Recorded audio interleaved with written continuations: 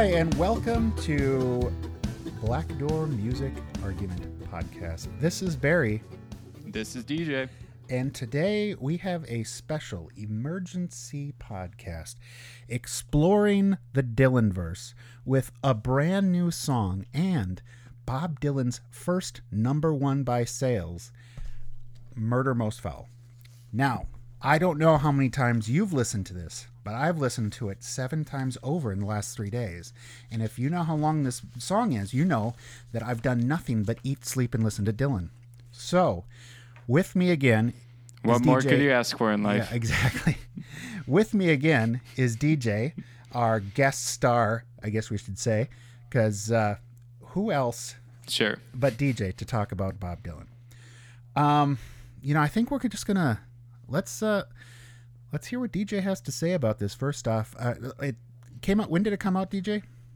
I think the end of March. Don't know the exact date. I think remember it was the 27th. Pretty sure it was okay. Yeah, because I remember it was a Friday morning.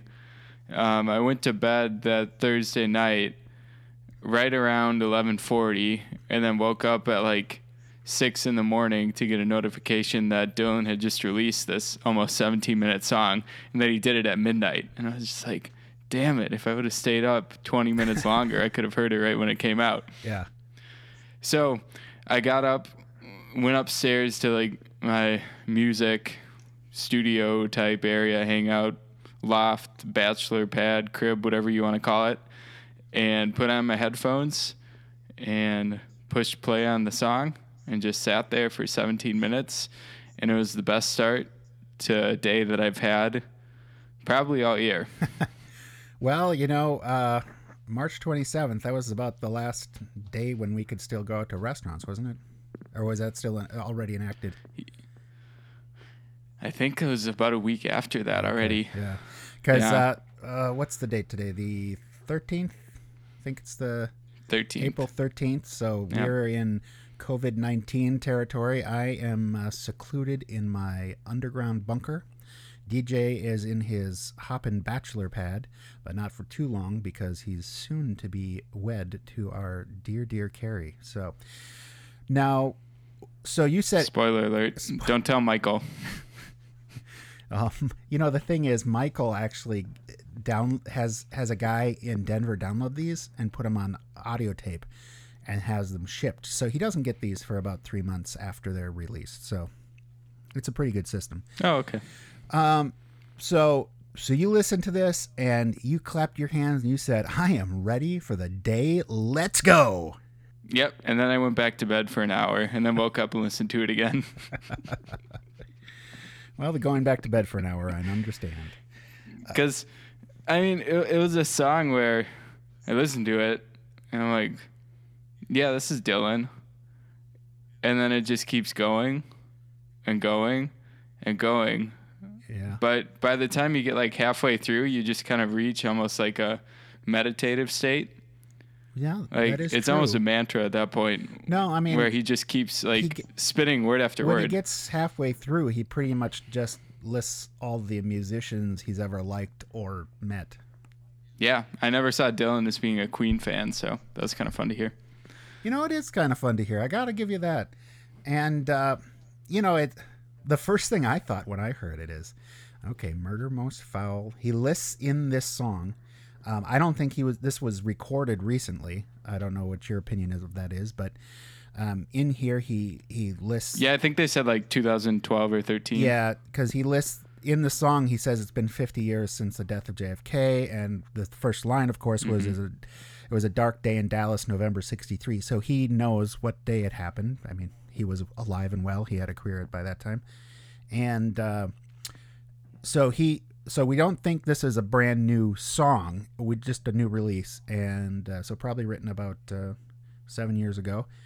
So my first thought was, Dylan, Bobby, why so soon? This just happened. This is the perfect time for a JFK murder song. Obviously it's a... When isn't? Obviously it's a poignant time in history. So, you can never say, oh, you can't talk about JFK anymore. But,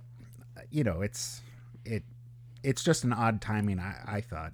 Now, that opinion of mine, though, was not shared by many. I mean, I went out there and I read many reviews, and most of them were like, oh, so glad Dylan released a song. It was the song we needed right now. This is the type of tone we need to set. And I'm like, really? I don't know. It's not the type of tone. I mean, this is a fine contemplative song, but the tone right now is already so dour. I mean, you can't even buy toilet paper, and now we're sad about JFK all over again. What's your thoughts there, DJ? Yeah, I was actually just before this, I'd read some other reviews, like from when it came out right away, just kind of people debating or asking like, why are you releasing this song about JFK right now? And hearing similar stuff to what you were just talking about, Barrie. Right before this, I just pulled up something on the Billboard website, just an interview with a bunch of radio DJs, kind of talking about why the heck would you play a 17-minute song and take up the space of like 4 or 5 different songs. And they all just kind of like found different ways to justify it. But Jim McGuinn, he's a DJ with The Current. Yeah. I think he hosts the Current like Radio Heartland program, and like curates a bunch of playlists. But he was talking about, first of all, he's like, well, Dylan's from Minnesota, so we play it. And then he also has a quote where he says, the song dropped at a time when so many of us were starting to figure out how our new reality might look, freaked out at the unknown, and at the same time craving both the familiar and a moment of discovery. Bob provided both with this song. So just people, I don't know, like there's always been a debate in like pop culture and scholarship about Dylan, just like how much do people read into his music and how much is he actually like speaking to the times intentionally. Yeah. For me, I think like with a song like this, I think he was very intentional about dropping it like 2 weeks, pretty much 2 weeks after the U.S. started to shut down because of the coronavirus, COVID-19 pandemic. And just pretty much, I think McGuinn hits the nail on the head with his quote there. Sure. Well, I mean, I read several reviews, and I don't know if you read, where was this out of? I think it was the New Yorker, by Kevin Detmer. Did you read that, Mark? Yeah. What? I'm actually in a Facebook group they had a Bob Dylan World Symposium last year in Tulsa at the Bob Dylan Archive, and I wanted to go to it, but I had like work to go to. Oh, okay. So couldn't make it, but it sounds like they're gonna have it in the future. But anyways, this guy is like a part of that group, and he posted it right away. Okay. So you've read this article then? Yeah. So what was your reaction to this article? I read it like 2 weeks ago, so you'll have to refresh my memory. Okay. Well, this is the one where, and it's funny because I wanted to quote him because obviously he said this, he wrote this in March 28th. He's like, it's closely resembled a doggerel version of Don McLean's, American Pie, which when I was listening to it, I was like, yeah, Bob, this was great, but I liked it better when it was called American Pie. Not that song is better written, but I don't know. This is almost in my mind like a rap song because Bob's kind of singing, but he's also kind of doing that slow voice just over a bed of music. The music really doesn't have anything to do with the pacing of the song. It's just kind of this low bed of piano. It sounds like piano, cello, and a drum kit. I don't know if that's what you thought it was. Yeah, there's upright bass in there too. Yeah. Oh, is there upright bass? Yep. Yeah, that's sometimes it's hard to tell what's an upright. If it's super low, it's bass. Okay. Well, I have a I don't know. nephew that plays. I play the uprights. Yeah. So. Well, I have a nephew who plays cello, and it does get pretty low. I know it's not quite as low as an upright bass, but either way, it's kind of seems like it's a trio. And they seem like a hot little trio. I mean, they just keep it sizzling right at the right level the whole way through. And that's where I'm like, if this was a little up tempo, if Bob was a little more punchy, this is almost like a rap song in my mind. I don't know how you feel about. Yeah. So no, I could totally see that. I actually have have a pocket theory that came up with a few years ago. Really haven't seen too much on it, but so he lived in New York in Greenwich Village right after he moved from Minnesota in the early 60s. I got this theory that when he was in Greenwich, he would go up to Harlem every once in a while, or people from Harlem would come down to the village, and there'd be like this cross-pollination of music styles. So Dylan was in Harlem, and he was like hearing early rap, and that influenced his music. And I think you can kind of see that on Subterranean Homesick Blues. Sure. So in 1964, when he's like, Johnny's in the basement mixing up the medicine, I'm on the pavement thinking about the government. Just like the wordplay. And thanks for bringing up one of his songs lyrics that I absolutely love. Because, you know, we've had a lot of discussions on things that I have found that I don't like. But Subterranean Homesick Blues is one of my favorites. But, yeah. Let's see. What else? I agree that this could easily be a rap song. So, yeah, this is the one where he kind of says...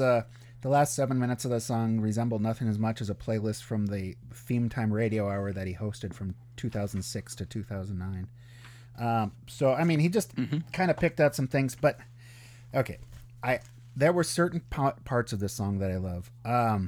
Like including the line, "Don't say Dallas, don't love you, Mr. President," which was, I believe, a quote from somebody said at the speech. Where was it? I believe was it a grocer's convention? It was like, I think it was a group of area grocers association that he was speaking at. Yeah, something like that. And just a couple of years ago, I went to Dealey Plaza and went up into the book suppository. I don't know what. But I was kind of really interesting to see. But I mean, you know, he's really putting a lot of stuff like that that's really great. And what was it? I think my favorite one was where he said, I'm trying to find the actual words, but thousands saw it, but no one saw a thing. Do you remember that line? Yep. That was just great because it was exactly what it is. I mean, everybody's seen the Zapruder film. Everybody's, you know, there's hundreds, if not 1,000 people right there. He got shot multiple times, and no one knows a thing. And he says, I think it was one of the end of this one. Oh, I really wish I'd find this now. But great. So it happened. Thousands are watching. No one saw a thing. It happened so quick by surprise, right there in front of everyone's eyes. Greatest magic trick ever under the sun. Perfectly executed, skillfully done. Yeah, right there. I think that's my favorite part of this song. He has a way of using relatively simple words to paint a picture that feels more emotionally true than you ever thought it could.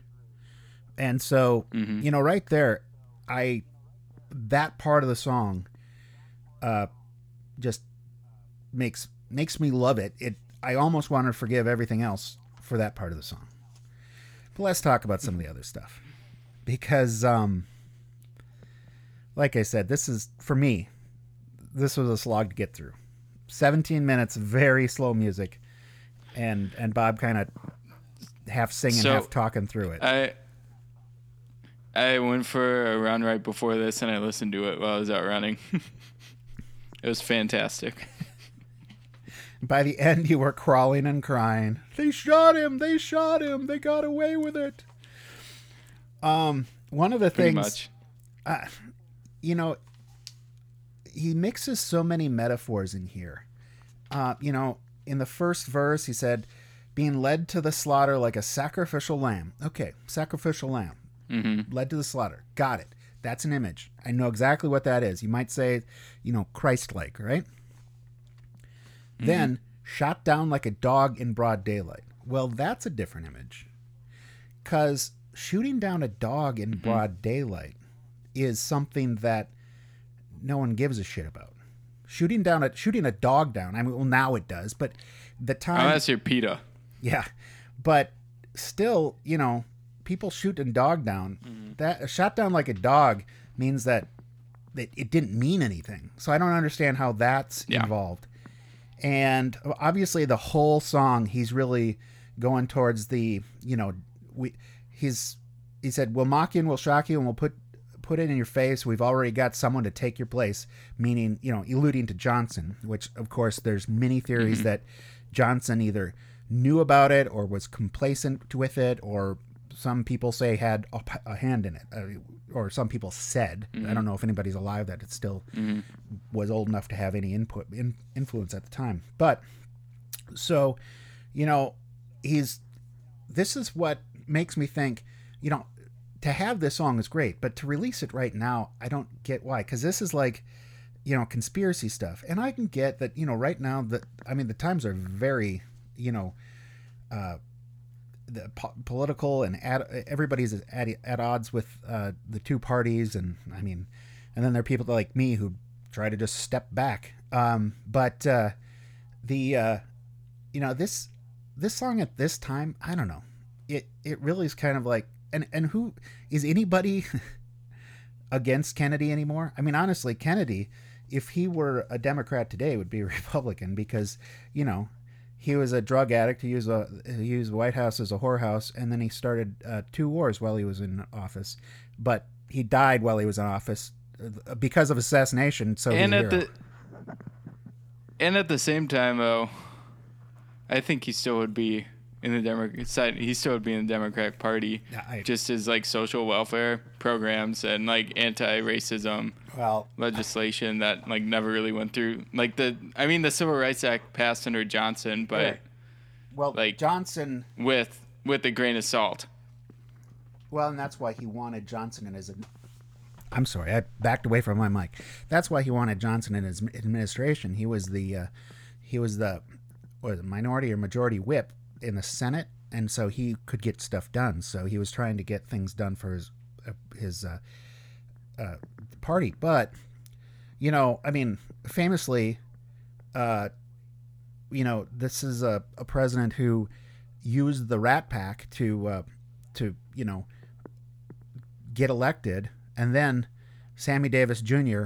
not invited to the inauguration, which destroyed the Rat Pack. That's why Sinatra went, and Sammy Davis Jr. couldn't, and so Dean Martin said, "Nope, I'm not going either because this isn't right." So I don't know. There's a whole. Oh yeah. So there's a whole. Well, there's reasons. I'm not saying he was an out-and-out racist. The thing is, because of the way that the Southern Democrats were at the time, you couldn't get anything done without them, and so he didn't want to offend them. But at the same time, it would have been a good signal to the country that this is going to be an inclusive presidency. There's lots of things to consider. I'm not saying it says one thing. I just know that story. But anyway, that's the kind of thing that says this song right now is not. I don't know. Right now is not the time. But that's neither here. That's I guess for everybody to judge for themselves. But there's so many things that are just thrown in here that seem like they belong in a bad 7th grade poem, like living on a night.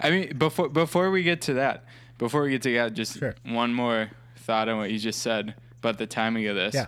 So I think when he gets, it's like right before to where he starts quoting all these songs, like play whatever. Uh-huh. He says there's the line where he says like, killed him like a human sacrifice. The day that they killed him, someone said to me, son, the age of the Antichrist has just only begun. Right.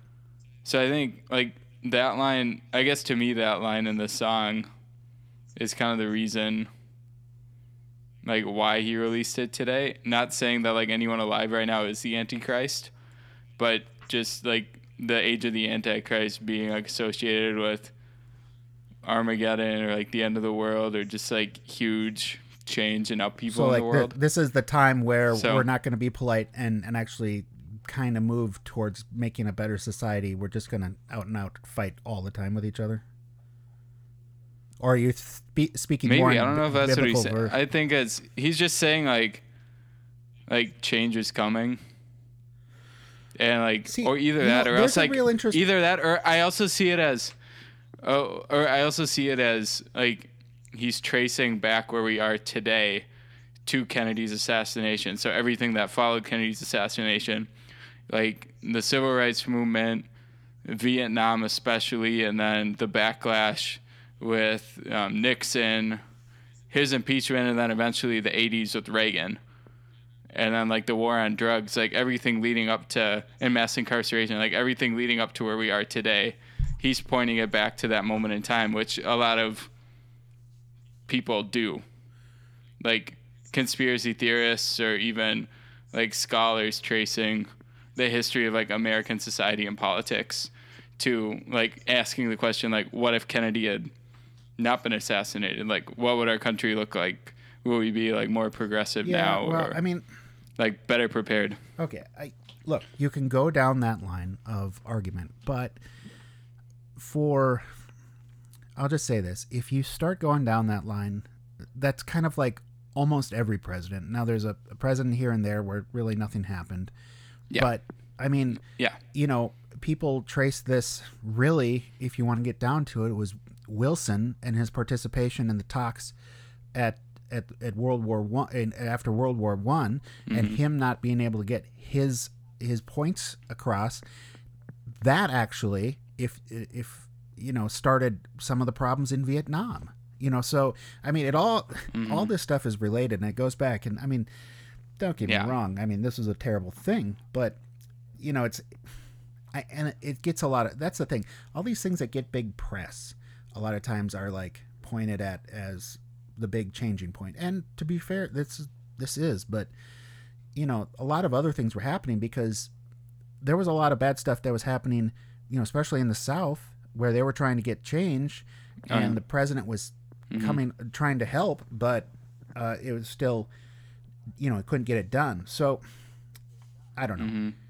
I mean, I don't think that's a discussion for a musical podcast. But yeah. I wonder if it's Dylan pointing. Well, it could be. I wonder if it's Dylan pointing to history and just so reminding people, like, remember what happened in the past so you don't make the same mistakes today or in the future. Okay, well, and then he kind of uses like the next section, the musical section, to trace all these artists that have come between then and now.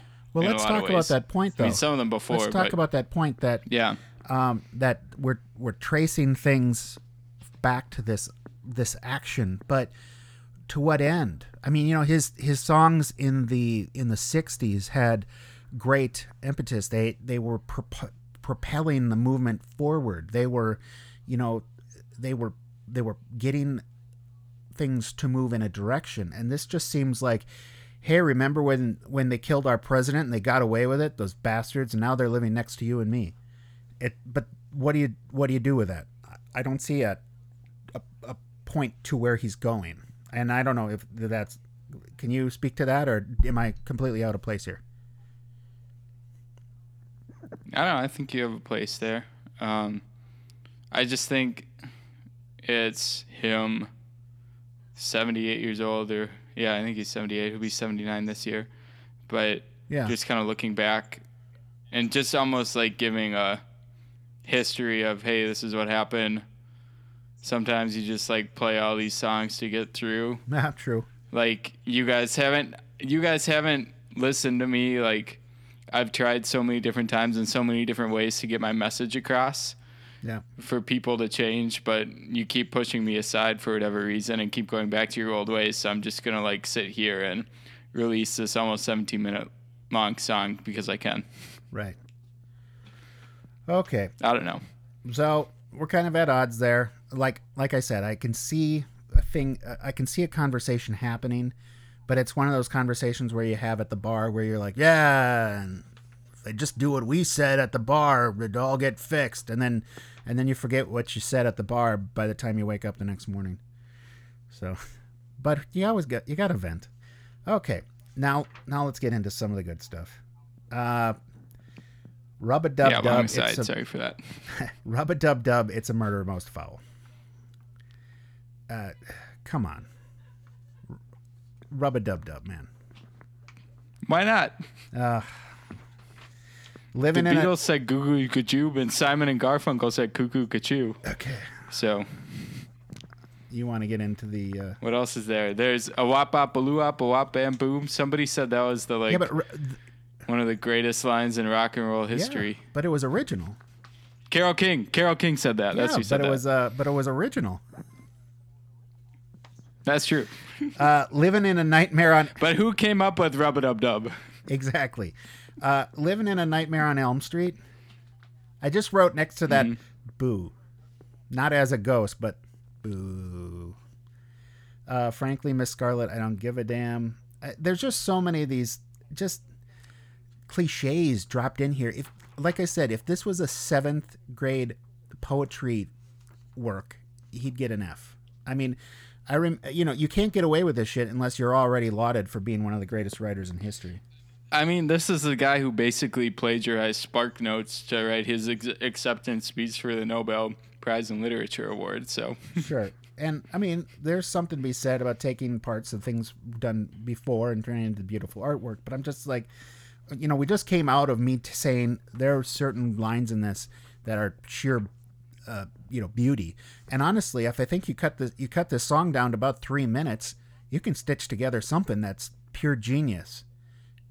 But the genius is lost in the ramblings of an old man. Barrie said it first, everybody. Well, look, I'm the guy who, you know who Lewis Black is? Comedian? Mm-hmm. Okay, he's got a bit about candy corn.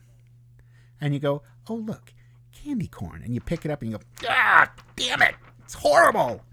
And then next year you go, "Oh, look, candy corn." And you go, "Ah, damn it." See, what I need is a playlist of the Dylan songs that I love and just ignore all the rest, because when I try to play through his albums, it gets into that candy corn phase for me. You don't know what I'm talking about, though. No.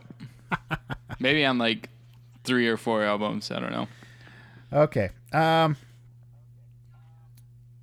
get it, but yeah, I get it. I don't know. That's interesting that you say that, because I'd say I agree that the first half of the song is definitely more interesting and unique and original, and like he tells the story. And then like the second half is just, I'm gonna play all these songs, and that gets like part of it gets a little boring for me, but then the other part is like I'm wondering what song is he gonna pick. And then when he says something like play Moonlight Sonata in F sharp, I'm like, oh, I know that song. That's pretty cool. I never would have thought I would have heard that in a Dylan song. That's the thing, like, or play another one, Bites the Dust. Right, but here's the thing. This is like a song for people who want to be smacked in the face with things that are a little bit subtle, but they actually know. So you're like, he's listing all this stuff off. Yeah. And instead of being one of those Dylan geniuses who know exactly what he was referring to in the third line of this song out of this album, and now every 55-year-old sitting in their Lexus listening to this on their drive, well, not to work today, but is going, "Oh yeah, I know that song. Oh yeah, I know that group. Oh yeah." And it's just like, now you're almost pandering, Bob. Come on. In the past, he would hide his things and make you do the work to understand his works, and now he's like, okay, here's a thing. Well, he's got the line play number 9, play number 6. And I'm pretty sure number 9 is a reference to Revolution number 9 off the White Album. Mm-hmm. I don't think too many people would get that right away. Oh, I'm sure there's so there are some like hidden spots in there. I'm sure people. Well, I don't know. I know people. There are a couple people who really love the Beatles, so there's probably more than just you. I don't know, but still, like Revolution number 9 is like a song that you skip over on the album unless like you're really into the avant-garde, or you just want like that really different thing, because it's like John and Yoko messing around on a tape recorder. Yeah, I know. With loops and stuff. Yeah. It's like when a 12-year-old finds a tape recorder for the first time and exactly, and plays with it. Perfect description. But because they were millionaires, it made it on an album. Got it. Yep. Okay, this is the one I don't get. Play something for the Birdman of Alcatraz. Now, that was a movie based on a real person, but the Birdman of Alcatraz was a horrible criminal, and the movie was not based on fact at all. If you're including this in a song, I mean, are you just putting it in there, or? I mean, he puts it right before Buster Keaton, but you know, there's not a lot of people who know about silent film stars of the 20s and whether or not he was really, guilty of the crimes that he was supposedly committed either. So, I just don't get why it's dropped in, other than it's a reference to pop culture that people are going to know. Mm-hmm. Or am I wrong? I don't know. You tell me I'm wrong. I think well, I don't, for me, it like just comes back to the whole history thing. And just like the idea, like with music, you listen to a song or hear a song name and it triggers a specific moment in time for a lot of people. Like you have that, either the moment you heard the song for the first time, like where you were, or like a song that connects with a certain like time in your life, if it's like joy or happiness or like a breakup or you're really sad, or like a funeral or wedding, whatever. And maybe I'm reading too much into this, but I think like this whole section could be a way to help people like trigger memories and like association with where they heard those songs. I don't know.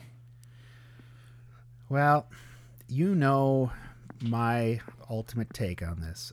Like I said, you cut this down to 3 minutes. I think it could be a work of genius. I think it's hidden by the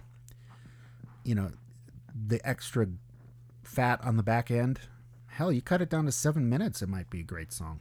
But as far as I'm concerned, it's a song by Dylan for Dylan heads, and a gift for you guys. And I'm really glad you enjoy it, DJ.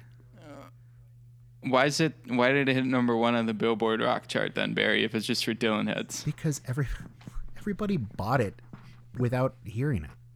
They just it hit it almost instantly. It hit it before 17 minutes had passed. So people just bought it as like a status thing? No, just because... Kind of like they just bought it just to say they bought it, is that what you're saying? No, I don't think they bought it to say they bought it. I think they really wanted to hear it, and they did, and I'm not saying they didn't not. I'm not saying they didn't like it. I'm saying it's for people who like Dylan. Okay. Yeah. I'd agree with you on that. Or history buffs. And I happen to fall on both of them, so makes sense why I like it. I mean, I'm an amateur history buff. I get a lot of the things in here. I mean, Woodstock and Altamont, I mean, know that. You know, you go through here. And, well, like I said, that's why I was saying it seemed too easy for Dylan music. You know, I mean, there's a lot of his music goes real deep. And, you know, some of the stuff he wrote in the 70s is just, you know, it's like wading through a marsh. It's so deep. And this just seems like it's just skimming it.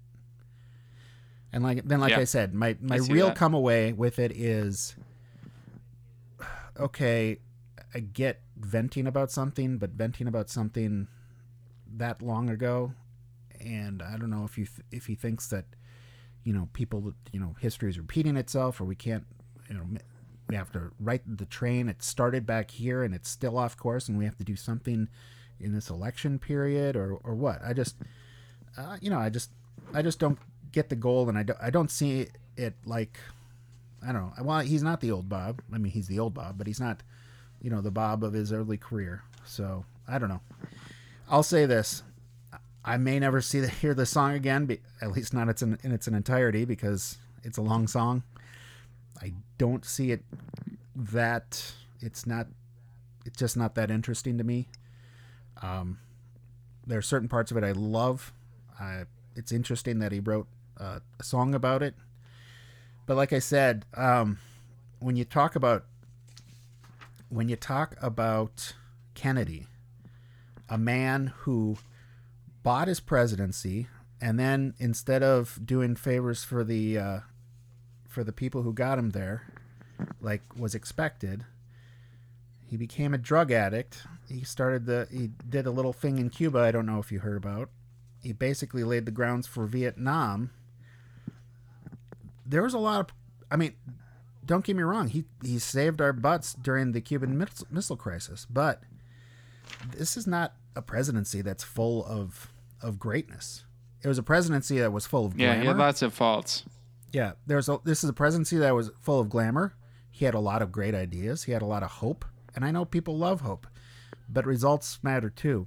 And the thing is, when you have someone who's shot down, they're just going to be lauded. And I'm not saying he shouldn't get his due, but I think Bob Dylan, especially being the age he was in the time he was, and probably seeing that this was the presidency to get a lot of his ideas going that he liked too, I could see that he would take it a little bit personally.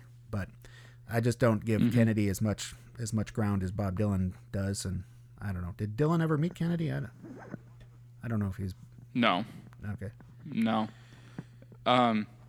Yeah, I definitely agree with that. I just, like, a thought I have is, like, the whole, like, well, he says only the good die young, like the Billy Joel, only the good die young. That's one of the songs that he references. And just this whole, like, thing we have in our culture and our history of, like, uplifting and lauding these people, mostly European men who get shot or die at, like, a super young age. So, like, I mean, Kennedy, John Lennon, like, Mozart died super young. Just these artists and, like, cultural figures who are killed. I mean, even, like, MLK, like, 5 years later, and, like, Bobby Kennedy, too. But just, like, the people asking the question, like, what could have been, like, what if? And that's a question that people have always asked. Right. And it's something that, everybody gets down a rabbit hole, and it's something that can, like, generate conversation and get people's, like, minds spinning. It doesn't, like, really accomplish anything, but it's, just part of human nature, always. Yep. Well, it is an interesting song, and I hope everybody gives it a listen at least once. Actually, I think you really need to go through this twice and print out the lyrics, because there's a lot of good stuff in it. Maybe stop at 7 minutes. That's just my 2 bits. But anyway, for the Black Door Music Podcast, I'm Barrie. And I'm DJ. And go have a listen. If you like this episode, we are so sorry. But this has been the Black Door Music Argument, where opinions are always welcome. But are probably wrong. Including mine. We provide the best research Wikipedia offers. So tell all of your friends and your mistress. Or your manstress. Or your other token female friends. But not your grandma. Unless your grandma's fucking cool. Make sure to rate and review us on iTunes. Look for us on Instagram. We're not on Instagram. Follow us on Twitter. We don't tweet. Like us on Facebook. Okay, Boomer. Talk about us on MySpace. Or Friendster. Stop trying to out MySpace me. And always remember to clear your browser history. But most of all, especially important, super crucial, the ultimate, baby, it's cold outside.